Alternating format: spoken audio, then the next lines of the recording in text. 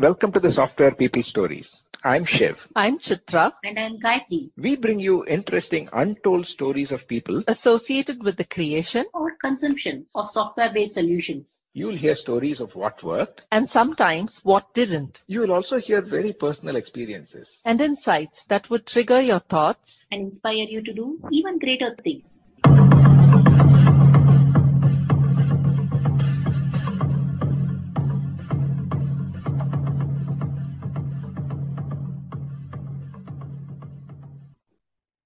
In the second part of the podcast, Dave starts talking about the various fads that is happening in the software industry and how sometimes it could be limiting.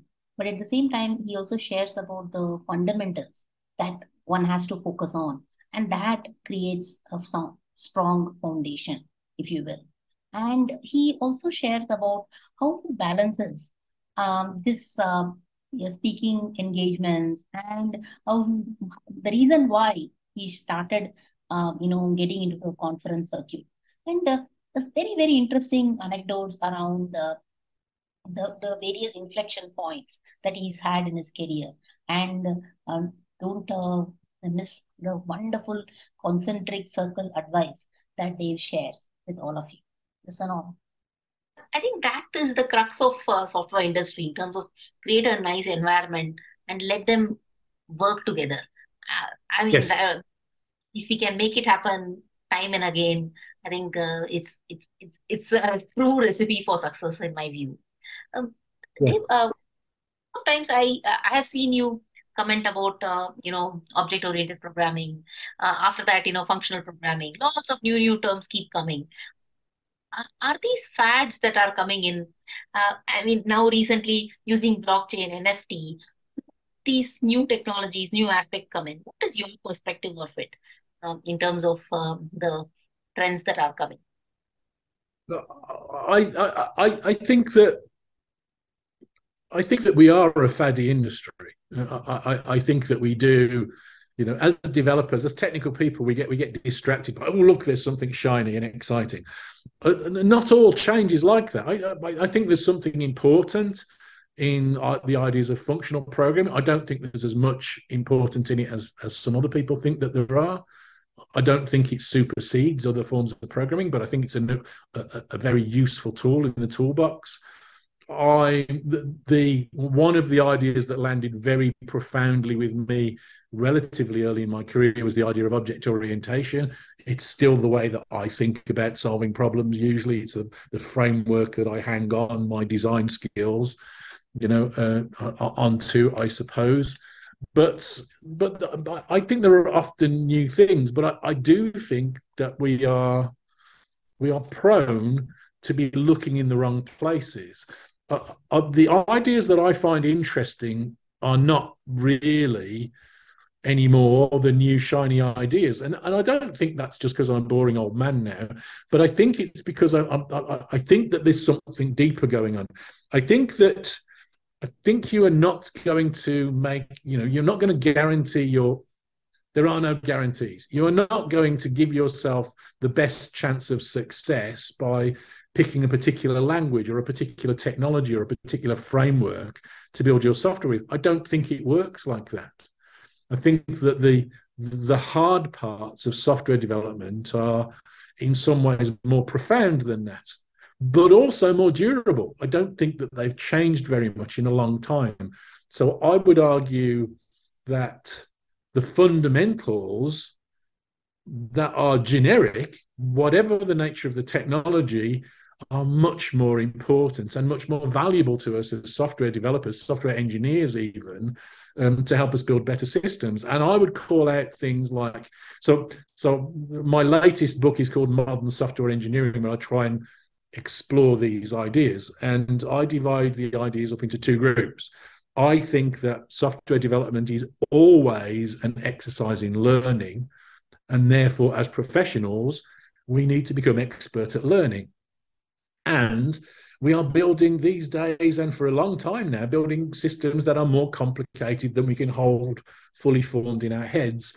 And therefore, we must learn to manage the complexity of the systems that we build. So in order to help us learn, we need to work iteratively. We need to gather feedback. We need to build software incrementally so it evolves over time.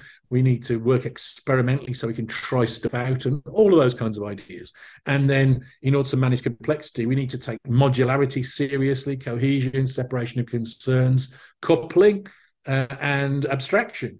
And if you build software that is modular, good cohesion, nice separation of concerns, it is impossible to build software that looks like that and a big ball of mud at the same time.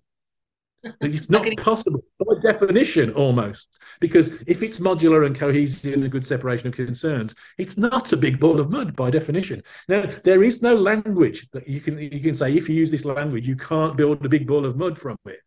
You can build a big ball of mud with functional programming, and you can build a big ball of mud with procedural programming or object-oriented programming or any other form of programming.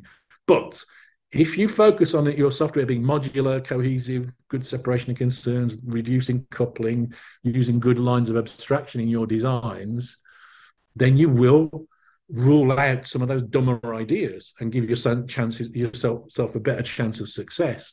And so those are the kinds of ideas that these days interest me much more, and I think are much, and that is true whatever the nature of the software. I've been talking to some people recently that are building plugins to existing systems, and they're using continuous delivery, and they're designing these things to be modular and so on.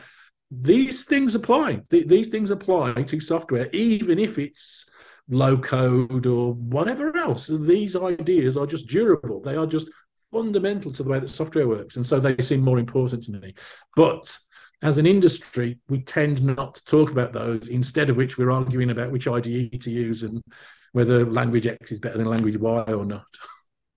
And it's the same test-driven development. We call it ATDD, we call it BDD, we call it, I mean, so many different acronyms we say. In the end of the day, it's just, get the testing done early and then start developing. I think sometimes I find us complicating, and what happens is, Dave, sometimes somebody who's, let's say, they've taken a break of a couple of years in the industry, and when they come back, and when they hear new fad, there is this sudden nothing that, oh, maybe I should not join back. Particularly, this is more for women who have taken a break and come back. They feel that, no, very intimidated. See, sometimes some of these terms are intimidating, right? For a novice person. I feel sometimes you should just keep it simple and just talk basics, right? Basics, if we get it done,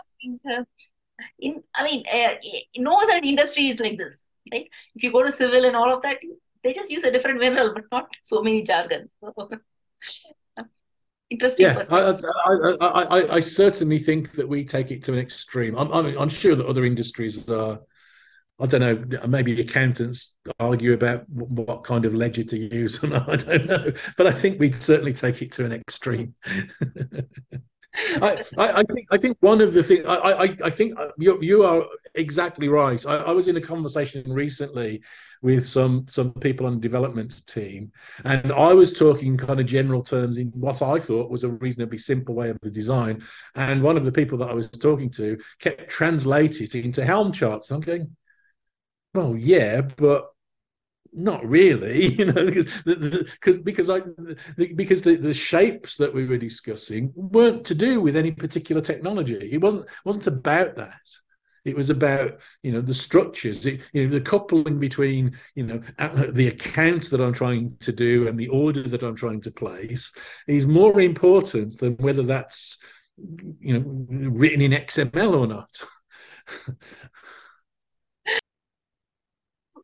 Dave, we spoke about the fads and how do you make it simple and everything.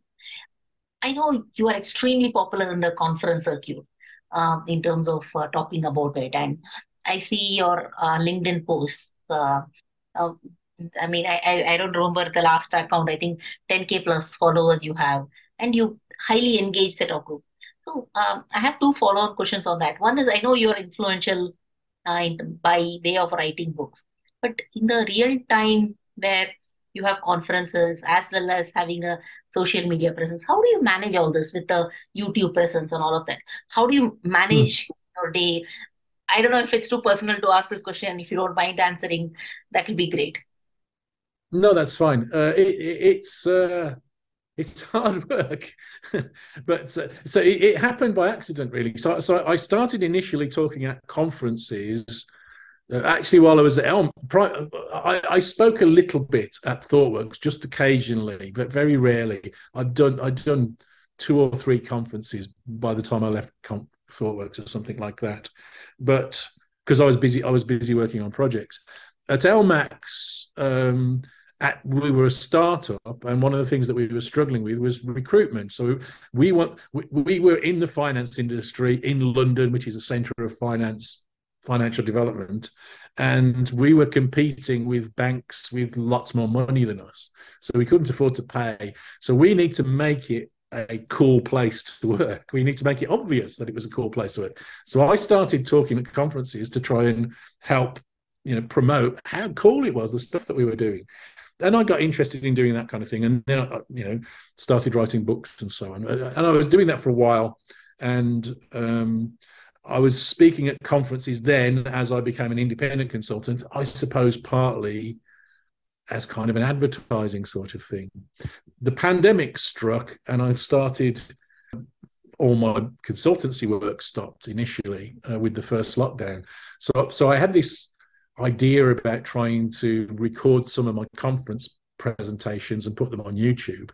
And my son, who's a digital marketeer, said, well, no, if you're going to do YouTube, let's do it properly, and taught me how to do it properly, and started a YouTube channel. So now we release videos multiple times per week, and so I'm always working on content. But I get a lot of help. So there's a small team of it. So my company's tiny. So there's my son, me, my wife, and we've got a few other largely family members as part-time members. But my son, my wife, and my eldest son, my wife, and I work on it together. So Tom, my son, helps me with some of the marketing stuff, and that kind of thing. I generally write most of the content. Kate, my wife, helps me with the sort of business strategy and those sorts of things. So they take some of the load off and allow me to do some of the content production stuff a bit. So they take some of the load off, I suppose, and help out occasionally on social media and those sorts of things. I try and make a balance between producing new content and responding on social media, because that's part of my life these days. And I suppose the other part is that I work too hard. I got into a bad habit of working very long hours during the pandemic because there wasn't much else to do. So at the moment, I'm trying to wind that back a little bit and find ways of working more efficiently, but managing my content. I try to respond to people honestly and engage with people and try and help people online. If you've sent me a message and I didn't respond to you, I'm very sorry. I try my best, but I get more messages than I can cope with sometimes. So it's tricky, but I love it at the same time, because I get such lovely. I think our philosophy is to try and be generous in terms of the content that we produce. We produce a lot of good stuff for free. There's a lot of what I think of good advice on my YouTube channel and blog posts and other places that I hope helps people. And I know helps people because I get feedback from social media saying, we tried this thing that you said on that video in this video and it's working for us, or we did this, we did this thing and we found this bug. And it's just fantastic. That's such a nice, fulfilling kind of thing to do from my point of view. So I balance that with trying to find ways of making a living from my content at the same time.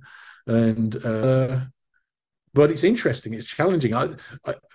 We're trying to find ways of scaling this at the moment. So one of the things that we're looking at is to bring some new people in to help talked about things on the YouTube channel. So we were looking at introducing some more presenters on the YouTube channel over time this year and see how that will go. But it's been a fantastic journey so far, and very, very rewarding. I can imagine, right? See, only when you speak to people, real life instances, you also understand what is working, what is not working in a different context.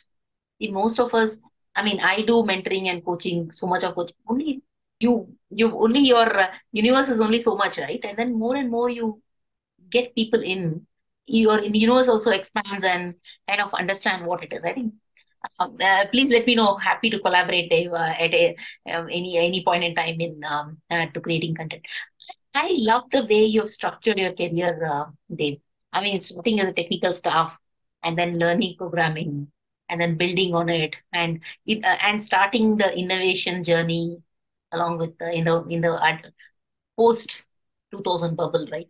And then running a technology firm in LMAX and now being a consultant and a worldwide driver. And I mean, in my view, you're also a big influencer in how technology is shaping. So, when you speak about your own career, I'm sure you must be getting so many questions in terms of what is your inflection points in your career. Have you thought of that in terms of what were those key moments when it would have been extremely hard, but you push through and make it happen? I look with hindsight, I can kind of see some of those inflection points. My first technical job, so working at Apricot R&D was a big step for me, because then I was a full-time professional programmer. Correct. And that was a big deal for me. I really loved that, and it was a great place to work for a while. The company that I actually didn't mention when I was talking about my early career, but I worked for a consultancy before ThoughtWorks that was a bit like ThoughtWorks, but a UK version. It was quite an innovative consultancy. It was called Parallax, and that's where I met Martin Thompson. That was an inflection point, because I met some really, really talented people at that company and learned quite a lot there and doing some interesting things.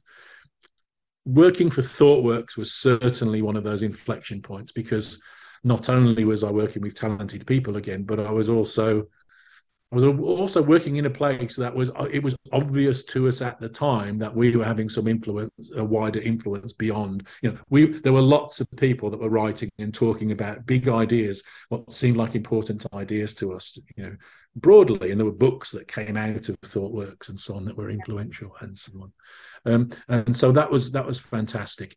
LMAX is, if I'm honest, LMAX is the most fun. I enjoy what I do now because I'm my own boss and I'm doing my own thing. But other than that, being employed, LMAX was the best job that I had, because the way, almost by accident, but the way it was structured was that engineering was an equal partner in the creation of the company. We weren't being told by somebody that didn't know what they were talking about how to do the job. We were partners, and we were doing it together, and we built this fantastic company, and we built this fantastic technology too, which obviously pleased me. Those are certainly inflection points. That in terms of, I suppose, growing that influence through my career, because to the point wherever it is now to where it is now, and getting a wider reach, the step to working for myself and starting my own consultancy, which I was talked into by my wife, because she could say that I wasn't particularly enjoying what I was doing at that point. And so she was saying, so why don't you just do your own thing for a while and enjoy it? And so that was the most well, maybe that's not the most recent one. The most recent one was the pandemic and starting the YouTube channel, which was completely out of the blue, completely by accident, and never planned really. It was just an accident of the situation that we found ourselves in. So I suppose there are lots of those inflection points. but I'm not a planner. I'm not somebody ever that looked for what was the next step in my career. At the point at which I decided I wasn't happy where I was doing, at that point, I'd decide what it was that I felt I was missing and what I was looking for. With hindsight, I went from kind of building product kind of things to doing consultancy, and then back to building product kind of things to consultancy again, and flip-flopped a bit. These days, I tinker these days at software more than write real production systems, and I miss that a little bit. But these days I think of myself more in the vein of the science communicators, people like Brian Cox talking about physics or David Attenborough talking about biology. And my job these days is to try and communicate ideas in software to people, I think, more than do it myself these days. Excellent. I mean, see, I can clearly see your, the growth and how things you have moved. It's very heartening to see that being passionate about it when you start your career is one thing, but continuing to stay passionate and doing the hard work. Any content you generate, or every time content has to be fresh. Otherwise, quickly you lose interest. And I think, and also culturally, I know you speak a lot in the Europe and US region, and coming to India and addressing and understanding the nuances of culture. Because at the end of the day, humans are different. So I love it, Dave. I think thank you for doing that, doing what you do. Any message that you want to give to our listeners, Dave? Any piece of advice that you want to I'm joining those two statements together that you've just made. So I feel enormously privileged and enormously lucky that I happened upon by accident, really, something that I could love as a career for my whole life.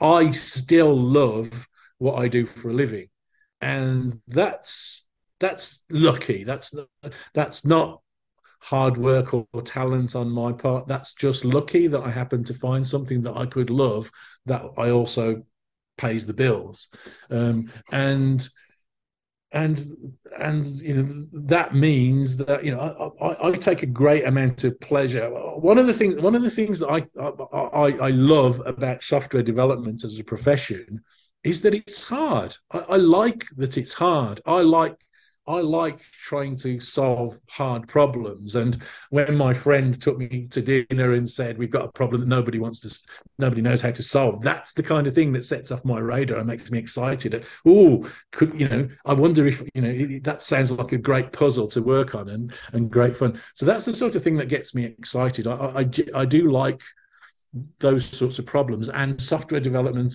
in all sorts of different ways is full of those sorts of problems. I would say that this is a profoundly wonderful career. So, as advice to people, but it can also be wearing, and it can also be difficult. And my best piece of advice is to make the best of the things that you can control. A friend of mine, I know Corrie, introduced me to something that she calls the soup exercise recently. So the idea of the soup exercise is that you draw 3 concentric circles, and in the first, 2 concentric circles, but there are 3 zones in the center circle. That's all the stuff that you've got direct control of. That's the stuff that you can decide for yourself. You've not got to ask anybody's permission to do. Make the best job that you possibly can of that. Get the most fun that you can get out of that, because that's wholly in your control. Don't go saying, I can't do design because my project manager won't let me, or I can't write tests, because that's in your control. That's your decision. The next circle, the stuff between the center circle and the next circle, is the stuff that you can influence. So you can influence other people to do better, to give you the right kind of shape to your job. And as you do that, you find that your circle grows a little bit. You have a bit more control and a bit more ability to make your own decisions. And then everything else outside of that's in the soup. You can't affect it. You can't change it. So don't worry about it. And I really liked that model. So, my advice is, is to try and find the fascination, the joy, the interest, the pleasure in that central stuff where you care about it, and if you're doing a good job of that stuff, my experience has been, and I might have just been lucky, but my experience is that people will notice, and you'll get more stuff in the stuff that you get to control. You get more stuff to put your arms around, more stuff to be able to make your own decisions about, and that will grow with your career. And these days, when I get involved in software projects, people listen to the things that I say because I've got a lot of experience of doing different things, because over time I did more of that stuff. And it wasn't a plan, it wasn't a goal, but it's easy if you delegate the ownership of the stuff that is yours or should be yours to other people. It's easy to get burnt out and worn down by that. And I see often teams that suffer and people that suffer from that. So I think this is a fantastic job, but you've also got to take control of it for yourself to some degree and take professional duty. What's your professional duty of care? Own the responsibility for that. Take pride in doing a good job in the areas that are yours.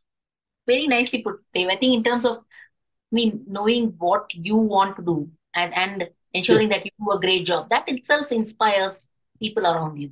And that brings a positive cycle, right? In terms of ensuring that not only is your soul satisfied, somebody else also sees that you are hardworking, yes, or you are doing the best. I think that sort of brings the best in people. You don't have to tell. You don't have to create a nice presentation and say, be the best. And if you do your daily, and people are smart. And it just flows in. I think it's a wonderful day. Thank you so much for your time. I appreciate what you're doing for the software community. And thank you. Thank you. It's been a pleasure. And thank you very much for asking me.